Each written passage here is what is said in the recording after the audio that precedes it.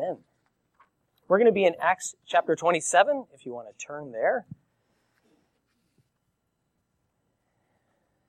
Our motive for coming to Jesus, it impacts our endurance as we follow him. If we came to Jesus because we were promised smooth sailing or ease, peace, contentment, and rest from a worldly viewpoint, well, we'd be disillusioned pretty quick because life is full of storms and troubles. But when we cry out to Jesus like Peter did, as he was sinking, he realized he couldn't save himself, and he said, Jesus, save me. When we cry out to him, we can know that he will lift us up. He will help us. He will take us by the hand, and in seeing his deliverance, our faith will grow. And if we believe that Jesus truly has the words of life, then we will hearken to them. We will seek them. And if we believe that he is our good shepherd, then we will follow him and desire to stay close to him, especially when the wolves are circling and howling. We will go to him because he's the only salvation we have. David wrote in Psalm 34:19, "Many are the afflictions of the righteous, but the Lord delivers him out of them all." When we trust in Jesus, it doesn't mean we will not have afflictions or trials, but the Lord will deliver us from them. He will enable us to endure them and come forth as gold is refined. We're going to be talking about Paul and his, well, we actually won't get to the shipwreck itself, but this is the passage where Paul, he has appealed to Caesar he must go, and he was taken by ship to Rome.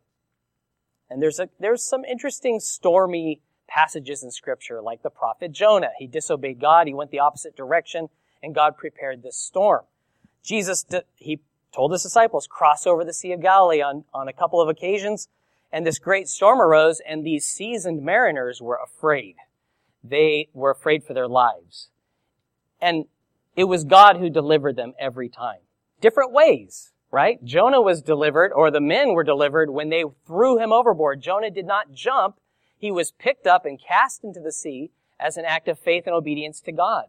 And when the disciples cried out to Jesus on Galilee, don't you care that we're perishing? He's like, hey, where is your faith? And he stilled the storm with his voice.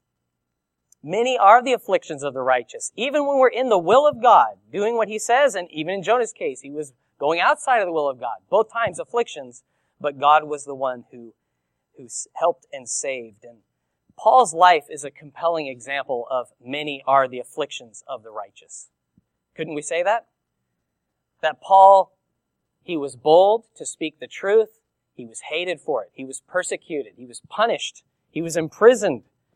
And he would face beatings and shipwreck and trouble. But Jesus would deliver him. And so if you're afflicted today, if you've had an affliction maybe for a long time or for just a season, know that there is comfort and rest in the one that we cast our cares upon because he cares for you. Even if everyone here knew what you were dealing with, whether it's sin or a health issue, or an affliction that's been ongoing, even if we knew all about it, there's nothing that another person can do to help you or to save you. But Jesus can. And that's the awesome thing, is our God is a deliverer, and he delivers us not necessarily in the way we want him to, or when we feel like he should, but he will. We can know this. So Acts 27, verse 1. And when it was decided that we should sail to Italy, they delivered Paul and some other prisoners to one named Julius, a centurion of the Augustan regiment. So, interesting a ship of Adramyttium we put to sea, meaning to sail along the coasts of Asia. Aristarchus, a Macedonian of Thessalonica, was with us, and the next day we landed at Sidon. And Julius treated Paul kindly and gave him liberty to go to his friends and receive care. Paul had just spoken before Festus, King Agrippa, and Bernice. It was decided after some time that he would sail to Rome. And instead of a slide to help follow the voyage, why don't you turn to the back of your Bibles again and look for the fourth missionary journey of Paul, and you can follow along as we go from station to station. Sometimes the maps on the back of our Bibles are just like, hey, we have a map, cool. We don't really look at them. But it's a useful tool to follow it. And basically, if you think where Israel is, it's going north from Caesarea, heading west, and then down by Crete. And then it will head up to Rome after a lot of stormy moments in the sea there. It's a journey that would take about 3 months. What's really neat is, and there's some debate about whether this is the fourth missionary journey or it's really not a missionary journey. We don't need to be all technical about it. But the thing that's cool is Paul, though in chains, the word of God was not chained. God was able to use Paul in chains to refresh others and to be refreshed himself, to receive comfort from the church. So even in imprisonment, he was able to be God's minister. And not just in Jerusalem, but in Caesarea for years, and then moving on. And we'll see even on the ship, he was greatly used by the Lord. So that shows us that as servants and ambassadors of the Lord, he can use us anywhere, whether we're on our native shores or at sea or on a plane. And whether you have a lot of appointments in your diary or speaking engagements or some formal title, God's not restricted by those things. He's able to use you right where you are in the place where he has you. And as they traveled, it says they picked up Aristarchus, a believer. He accompanied them from Thessalonica, and Julius, the centurion. It said he treated Paul kindly and allowed him to go ashore and visit his friends, which I think is really cool. We think of Paul like as a ministering machine, but he was a man, he was a person who invested in friendships along the way. And we see he received care. And that's really neat, that as an ambassador for the Lord, as an apostle of Jesus Christ, he received care from the church. After this long imprisonment, who knows what care he needed? He probably needed a good bath, a haircut. Maybe he had some physical stuff that needed to be dealt with, new clothes.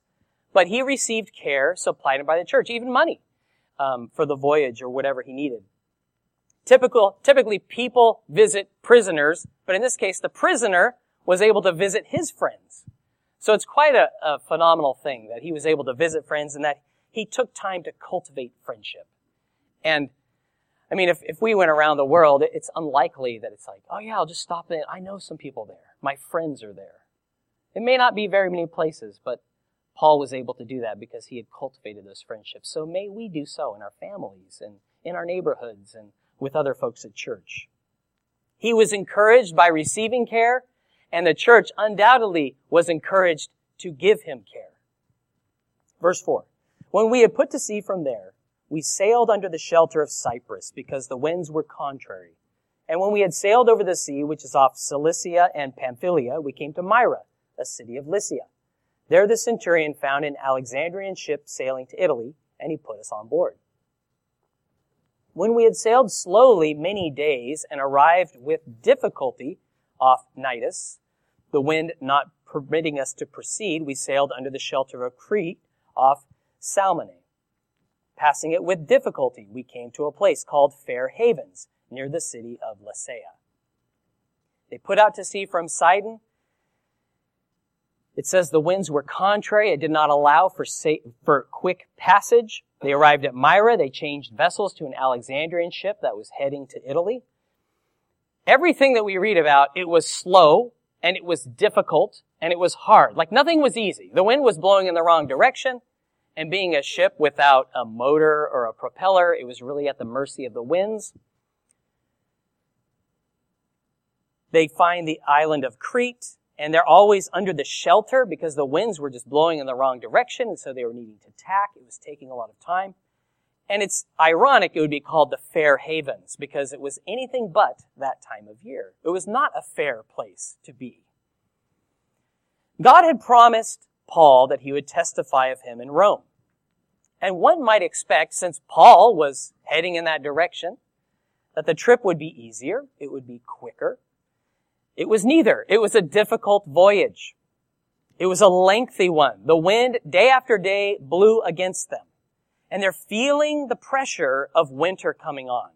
Like we only have a little window of time to get from here to there, and otherwise it could be the loss of our lives, the loss of the ship.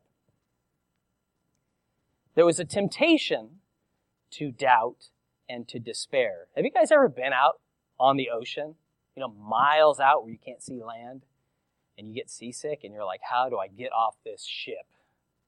You just feel like you're going to die, and you just want it just to end. Your life, that'd be welcome in that moment. Just make it stop. You just can't get away from the rocking and the lurching and it's just not good. Can you identify with that in your own life? Relating that circumstances seem to be against you. You know you're heading in a direction that's according to the will of God, but for whatever reason, life is difficult. Nothing is easy. Progress, it feels painfully slow. Like you're not really getting anywhere, and it's just you're on this cycle. It's in those trying times that we need to choose to seek the Lord and trust Him instead of hoping for visible signs of progress or measurable changes. Because if God is with us and if God is for us, does it matter if the wind blows against us? Jesus is the one who can still the wind. He can change it. But sometimes He lets it blow against us. He allows us to be hindered and delayed. And those delays are invitations to trust God, to believe in Him, to affirm that I believe in you, God, even though it's contrary to what I'm experiencing right now. I believe what you have said, and I'm going to keep trusting you. Those delays are reminders to draw near to God, not just to complain about how things are going or to wonder what's happening, but actually seek the Lord to hear from Him. Verse 9. Now when much time had been spent and sailing was now dangerous because the fast was already over, Paul advised them, saying, Men, I perceive that this voyage will end with disaster and much loss, not only of the cargo and ship, but also our lives.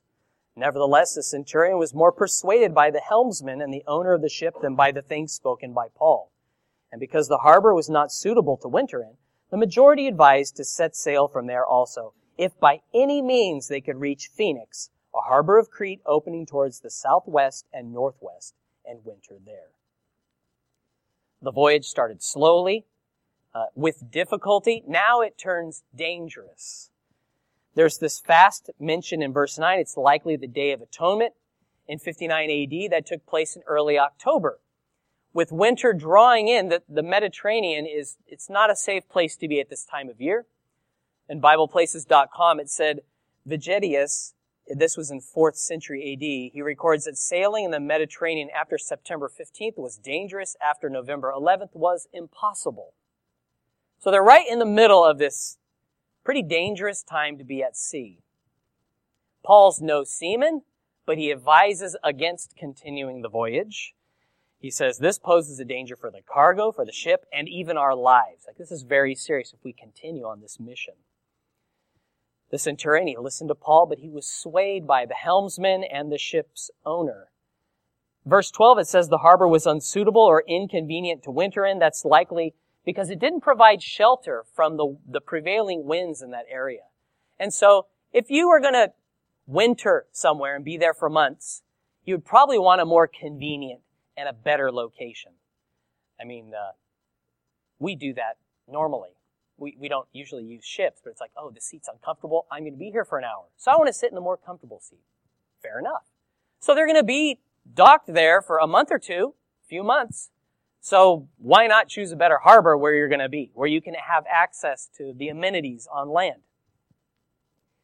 I say better to remain in an inconvenient port than to risk all in a storm, but the majority prevailed. It said the majority of them advised, hey, we can make this. Let's go to the Phoenix. Yeah, that's good. It's about a half-day trip, 6 hours or so if you're going at 5 knots. I did a little bit of research into what knots are because I have no idea. So a nautical mile is 1/60th of 1 degree of latitude, which is pretty cool. I was like, wow. And they came with this hundreds of years ago. And a knot is 1 nautical mile an hour. So if you're to go 5 knots, you could travel a good distance. About 30 nautical miles away was their journey. And it was very tempting. Saying, hey, we can make this. The wind's been blowing nice. We can get there. It's just half a day. No problem. Well, Verse 13, when the south wind blew softly, supposing that they had obtained their desire, putting out to sea, they sailed close by Crete. But not long after, a tempestuous headwind arose, called Euroclydon. So when the ship was caught and could not head into the wind, we let her drive. And running under the shelter of an island called Clauda, we secured the skiff with difficulty. When they had taken it on board, they used cables to undergird the ship. Fearing lest they should run aground on the Syrtis sands, they struck sail and so were driven. And because we were exceedingly tempest-tossed, the next day they lightened the ship. On the third day we threw the ship's tackle overboard with our own hands. Now when neither sun nor stars appeared for many days, and no small tempest beat on us, all hope that we would be saved was finally given up. Perfect day on the sea. Perfect day for sailing. Isn't this nice? South wind's blowing. Oh, man. Think about how Phoenix is going to be. Well, suddenly, Phoenix is out of the question. This massive storm kicks up. This wind called Euroclydon. Now, we in Sydney have our southerly buster. Who loves a nice southerly buster? I, for one, do. Because that gives us such relief from oppressive heat, right? And it seems always on a Sunday. Like we come to church, it's smoking hot, sticky, uncomfortable, but about 3 or 4 o'clock, that southerly comes through. Whoa. Man, it's like 10-degree drop. Thank the Lord for that. Well, the Euroclydon was not like that. It was quite to the contrary. It was something to be feared. It was dangerous. It was like a cyclone coming through. It was really dangerous. And the ship was caught. They were totally out of control, being driven by the wind and the waves. They were at the mercy of the wind. Or were they? But they felt like it. They were at the mercy of unmerciful winds that were just beating them up, exceedingly tempest-tossed. They're just bouncing around. Hey, the ship was a large one in those days. They lightened the ship because that would keep them from running aground. If you ran aground in the open sea or on these sandbars, you were dead. There was no Coast Guard that's going to come and pick you up. There was no Navy that was going to respond to your distress signal. It was over. There was no hope for you in this storm. And when you read about it, it's like they're fighting to secure the skiff. They're afraid that they're going to run underground. They're scrambling, trying to undergird the ship because it's literally breaking apart. It's groaning and creaking, and they're throwing the tackle overboard. They're doing anything they can just to survive. Day after day. All hands are on deck. It says Paul, like I threw it overboard. So it wasn't like the prisoners were like kept below. It's like everybody, our survival depends upon everyone helping. So they were all thrown into this night and day, no rest, no peace. They had not seen sun or stars. Now that's significant because you would use those to navigate. So they have no fixed bearings. They have no way of navigating. They don't know where they are, where they're supposed to be heading. In the darkness, in the storm, there's just screaming and crying and fear. People wondering that they're thinking they're going to die for days. And I've never been in that situation. I'm very glad I've never been in that situation. We can't really imagine what that fear would be for like an hour, much less day after day. And maybe they thought at first, we can ride this out, guys. We got this. We've done this before, but this was not like other times. And it says, all hope they would be saved was finally given up. Now, an honest reading of this, Luke's words, it suggests that the crew, and he includes himself and Paul in this, they gave up all hope they would be saved from the storm. Not Paul, you think. No, not him. He always trusted God. He never doubted. He never forgot what God told him and promised him. The Bible never says that. We look upon these people and we think, he didn't doubt. He was strong all the time. He never went. He says all hope that we would be saved, it was lost. We had given it up. We were without hope in that moment. I believe Paul was a human being like the rest of us. And when you're sleep deprived and you are soaking wet and you are cold and it's day after day after day, it's easy to forget the promises of God. I mean, when I've been seasick, I was not waxing philosophical or wanting to sing praises in that exact moment to the Lord with panicked people who are freaking out, thinking you're going to die for day after day. I believe that people who believe in God and who trust God because of prolonged, intense trials can give up believing that their circumstances could change for the better. That salvation can come from this thing. Are you willing to admit that that's you? Where you've suffered for some time. And you believe in God, you believe in His existence, and you believe He can help, but He just doesn't seem to be making things easier. There's no light, there's no fixed point, there's no bearings that you can take to say, well, when is this going to end? When can I have some resolution in this? And you've been adrift and helpless for so long that even hoping is a waste of energy.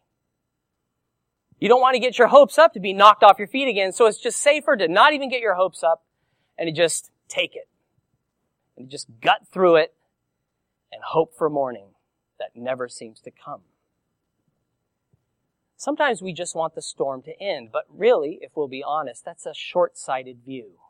Because even if the storm ended for them, it didn't provide them a safe harbor to winter in. They were somewhere out in the middle of the sea. Even if the storm ended, what would protect them from the next storm that's coming? What would keep them? What would actually get them to their intended destination? They needed more than just the storm to end, and we do too. Sometimes you might think if this one thing could change, if I could have resolution in this one area, then I can move on. But we need more than that. We need God in the trial and beyond the trial. We have this idea that if my pain would end, I can rest easy.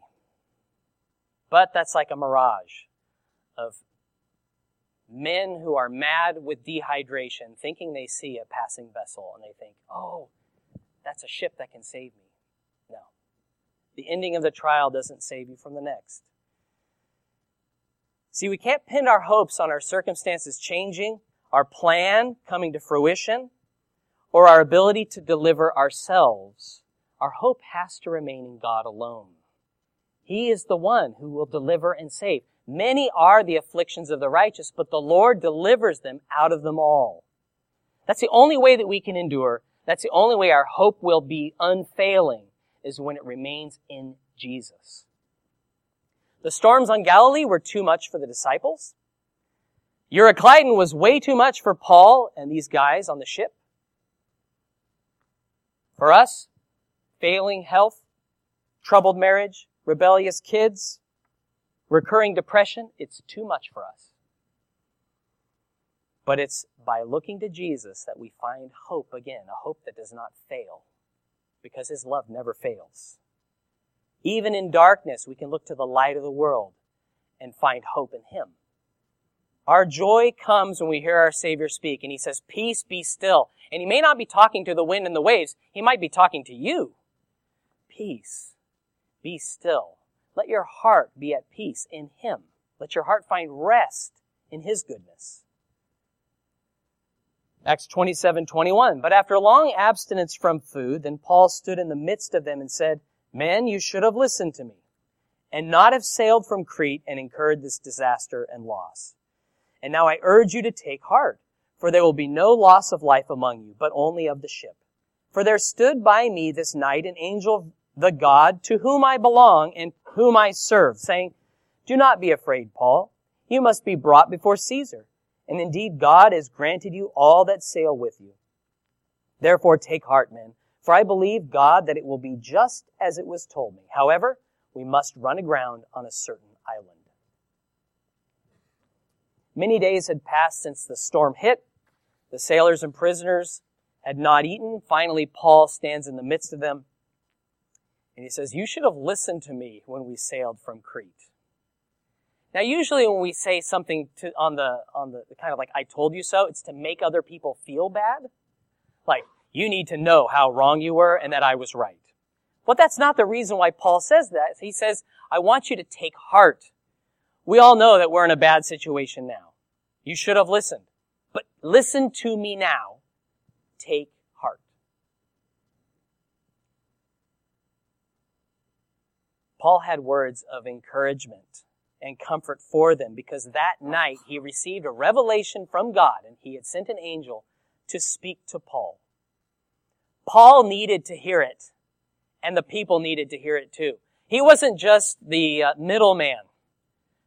He needed to hear this because he had given up hope that they were going to be saved, and God said, go talk to Paul. Remind him of what I've said.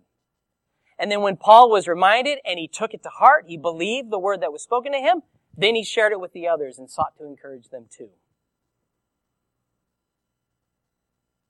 I love that he says, the God to whom I belong, the God that I serve.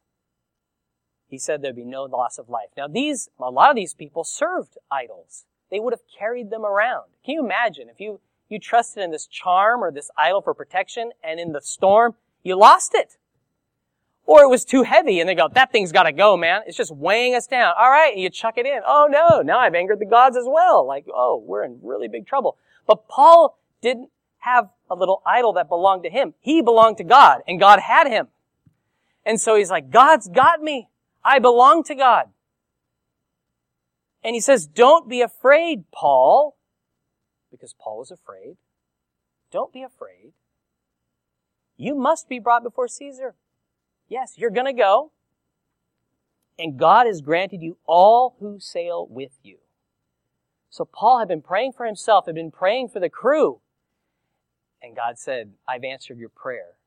Not one of them is going to perish. They're all going to survive this. Seems impossible now. Seems like there's no salvation, but it's in me, and I'm going to save you. Our God answers prayer.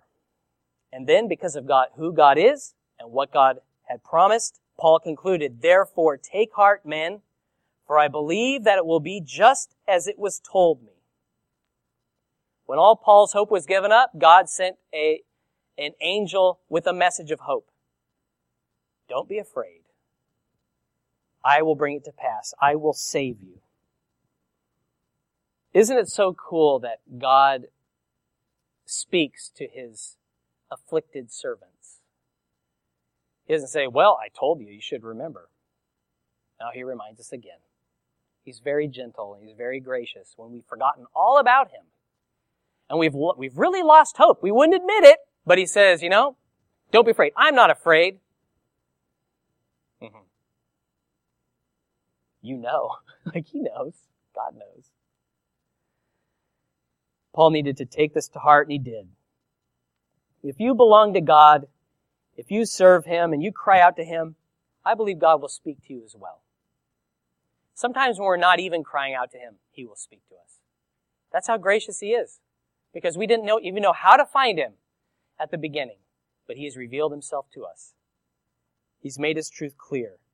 And part of the message, though, interestingly, he goes, however, we must run aground on a certain island. Now that's death. Again, you don't want to run aground anywhere, not in a storm.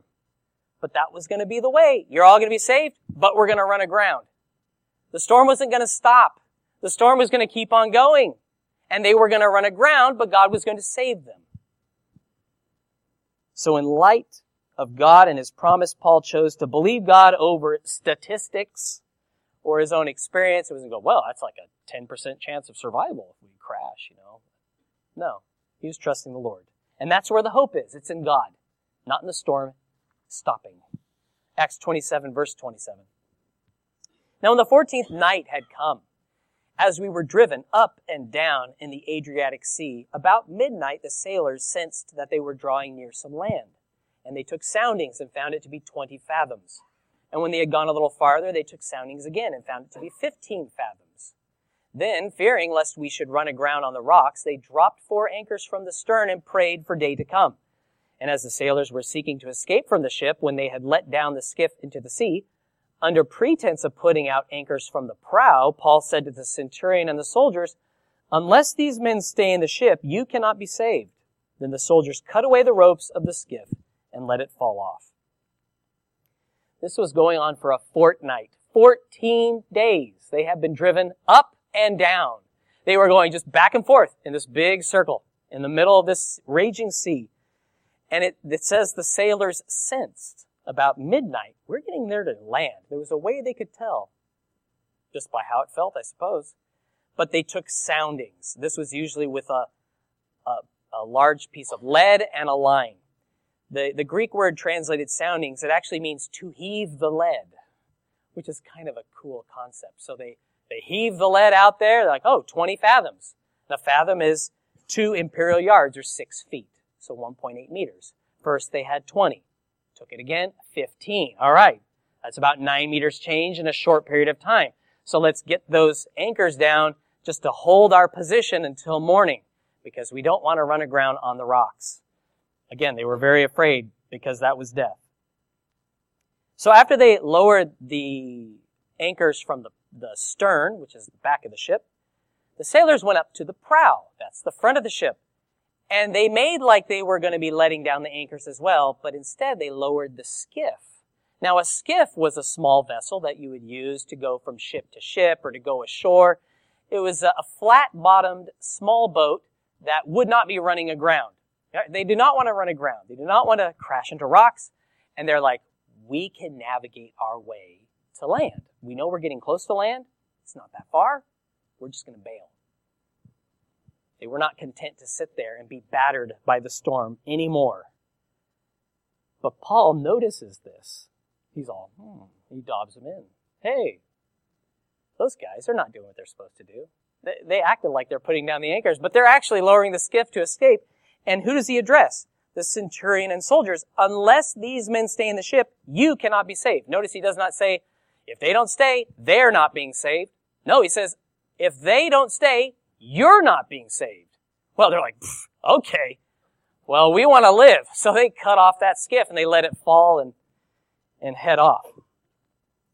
These men once ignored Paul's words. Now they're taking them to heart. They took to heart the encouragement. Hey, they had no chance of salvation. So they're like, man, this guy, God's spoken to him. There's a chance for hope here. And then they cut that skiff and let it go. Despite that promise from God, these sailors, they trusted themselves, didn't they? They trusted their own ability to navigate to land. Like we've got this far, we can make it from here. And they did everything in their power to prevent the one thing God promised would happen. He says, you're going to run aground. They didn't want to run aground. I don't think anyone wants to run aground. God would allow that to run aground, but he would save their lives. And how often we look to a skiff of sorts. A preferable way of escape from a harrowing ordeal. Our backup plan, something that I can rely upon my own ability to get me out of this tough spot. But God wants us to cut those away from our lives, and sometimes he'll use somebody else to do it. The sailors weren't willing to cut down their own skiff. They wanted to lower it and use it, but God used the centurion and the other soldiers to cut it away. Remove that backup plan. We need to rely upon God and his word, what he has said, who he is, and what he's promised us. Verse 33, and as day was about to dawn, Paul implored them all to take food, saying, today is the 14th day you have waited and continued without food and eaten nothing. Therefore I urge you to take nourishment, for this is for your survival, since not a hair will fall from the head of any of you. And when he had said these things, he took bread and gave thanks to God in the presence of them all. And when he had broken it, began to eat. Then they were all encouraged and also took food themselves. And in all, we were 276 persons on the ship. So when they had eaten enough, they lightened the ship and threw out the wheat into the sea. Paul encouraged everyone to eat. They had not eaten for 14 days.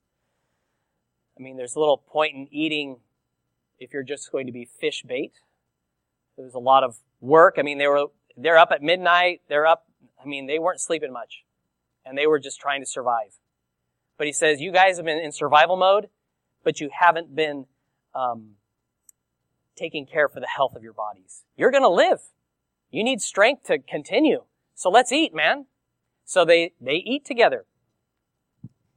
I like the way that Paul, it says he took bread, gave thanks to God, and broke it.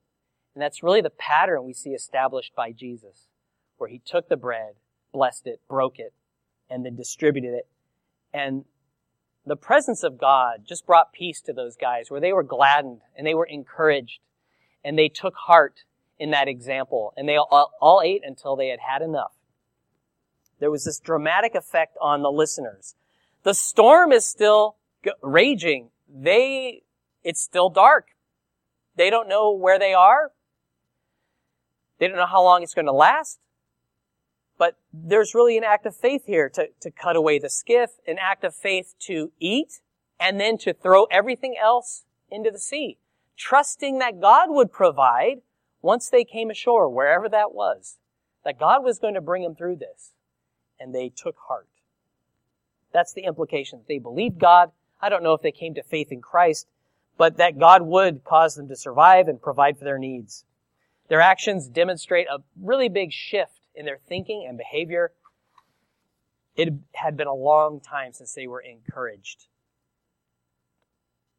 May that be a day for us, that we could be encouraged today because of our awesome God, the way He speaks to us, the way He moves, the way He brings hope.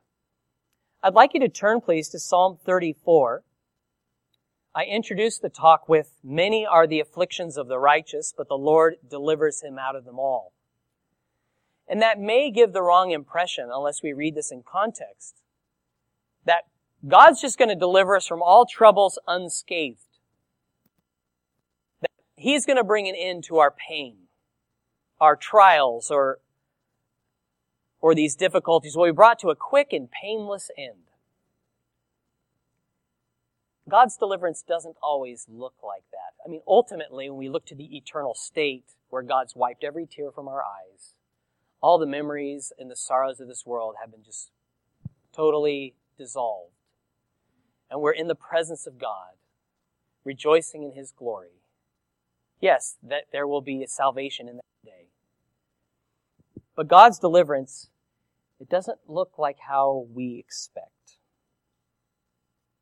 Psalm 34, starting in verse 17. "The righteous cry out, and the Lord hears, and delivers them out of all their troubles.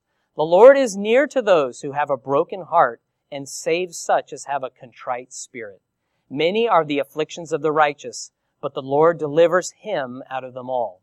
He guards all his bones. Not one of them is broken." Now, did you see the shift of the pronouns there from them and those to him and his? We get more light on the impact of this passage of verse 20, that it's fulfilled in Jesus Christ. After Jesus breathed his last on the cross, he was pierced with a spear. Unlike the two criminals crucified with him, whose legs were broken so they would die quickly, John said in John 19:35 and 36, "And he who has seen has testified, and his testimony is true, and he knows that he's telling the truth, so that you may believe. For these things were done that the scripture should be fulfilled. Not one of his bones shall be broken." This was written so we would believe that Jesus is the Messiah, because his life fulfilled Scripture. He was crucified, but not a bone was broken. Now, crucifixion's a brutal thing, and yet God preserved all his bones. But we'd say, shouldn't he be saved from crucifixion? No, God allowed him to be crucified so we could be redeemed and saved. And God would allow this ship that Paul was on to be broken up by the violence of the waves, and yet they would be saved out of it. There would be much loss, the loss of the ship, the loss of the cargo, but they would be delivered because God delivers us from our afflictions.